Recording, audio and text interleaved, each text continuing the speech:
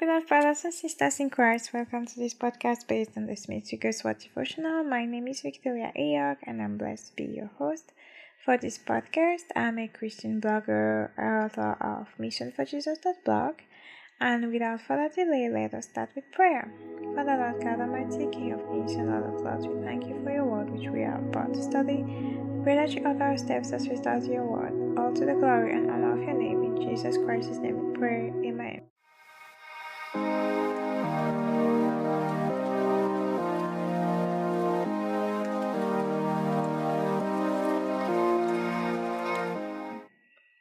The title of today's teaching is Ask in Faith. Ask in Faith. So we're going to talk about faith today. Yesterday we learned a little bit of foundations. We were talking a little bit about receiving the baptism of the Holy Spirit. And we're going to talk about it a little further, about asking in faith for the baptism of the Holy Spirit and for other things in the Lord. So our key verse for today we'll read Matthew chapter 7 verse 7, and as other scriptures we will read Hebrews chapter 11 from verse 1 up to verse 40, and we are reading from the New King James Version. Matthew chapter 7 verse 7. Ask and it will be given to you, seek and you will find, knock and it will be opened to you. Hebrews chapter 11 from verse 1 to verse 40. Now faith is the substance of things hoped for, the evidence of things not seen. For by it the elders obtained a good testimony. By faith we understand that the worlds were framed by the word of God, so that the things which are seen were not made of things which are visible. By faith Abel offered to God a more excellent sacrifice than Cain, through which he obtained a witness that he was righteous, God testifying of his gifts, and through it he being dead still speaks. By faith Enoch was taken away so that he did not see death, and was not found, because God had taken him. For before he was taken, he had this testimony that he pleased God. But without faith it is impossible to please him. For he who comes to God must believe that he is, and that he is a rewarder of those who diligently seek him. By faith Noah, being divinely warned of things not yet seen, moved with godly fear, prepared an ark for the saving of his household, by which he condemned the world, and became heir of the righteousness which is according to faith. By faith Abraham obeyed when he was called to go out to the place which he would receive as an inheritance. And he went out, not knowing where he was going. By faith he dwelt in the land of promise, as in a foreign country, dwelling in tents with Isaac and Jacob, the heirs with him of the same promise. For he waited for the city which has foundations, whose builder and maker is God. By faith Sarah herself also received strength to conceive seed, and she bore a child when she was past the age, because she judged him faithful who had promised. Therefore, from one mind and him, as good as dead, were born as many as the stars of the sky in multitude, innumerable as the sand which is by the seashore. These all died in faith, not having received the promises, but having seen them afar off, were assured of them, embraced them, and confessed that they were strangers and pilgrims on the earth. For those who say such things declare plainly that they seek a homeland. And truly, if they had called to mind that country from which they had come out, they would have had opportunity to repent. But now they desire a better, that is, a heavenly country. Therefore God is not ashamed to be called their God, for he has prepared a city for them. By faith Abraham, when he was tested, offered up Isaac, and he who had received the promises offered up his only begotten son, of whom it was said, In Isaac your seed shall be called, concluding that God was able to raise him up even from the dead, from which he also received him in a figurative sense. By faith Isaac blessed Jacob and Esau concerning things to come. By faith Jacob, when he was dying, blessed each of the sons of Joseph, and worshipped leaning on the top of his staff. By faith Joseph, when he was dying, made mention of the departure of the children of Israel, and gave instructions concerning his bones. By faith Moses, when he was born, was hidden 3 months by his parents, because they saw he was a beautiful child, and they were not afraid of the king's command. By faith Moses, when he became of age, refused to be called the son of Pharaoh's daughter, choosing rather to suffer affliction with the people of God than to enjoy the passing pleasures of sin, esteeming the reproach of Christ greater riches than the treasures in Egypt, for he looked to the reward. By faith he forsook Egypt, not fearing the wrath of the king, for he endured as seeing him who is invisible. By faith he kept the Passover and the sprinkling of blood, lest he who destroyed the firstborn should touch them.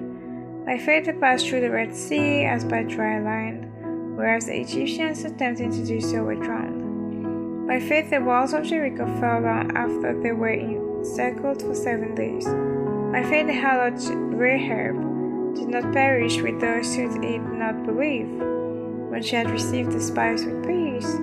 And what more shall I say, for the time would fail me to tell of Gideon and Barak and Samson and Jephthah, also of David and Samuel and the prophets, who through faith subdued kingdoms, worked righteousness, obtained promises, stopped the mouths of lions, quenched the violence of fire, escaped the edge of the sword, out of weakness were made strong, became valiant in battle, thus to fly to the armies of the aliens. Women received their dead raised to life. Others were tortured, not accepting deliverance, that they might obtain a better resurrection.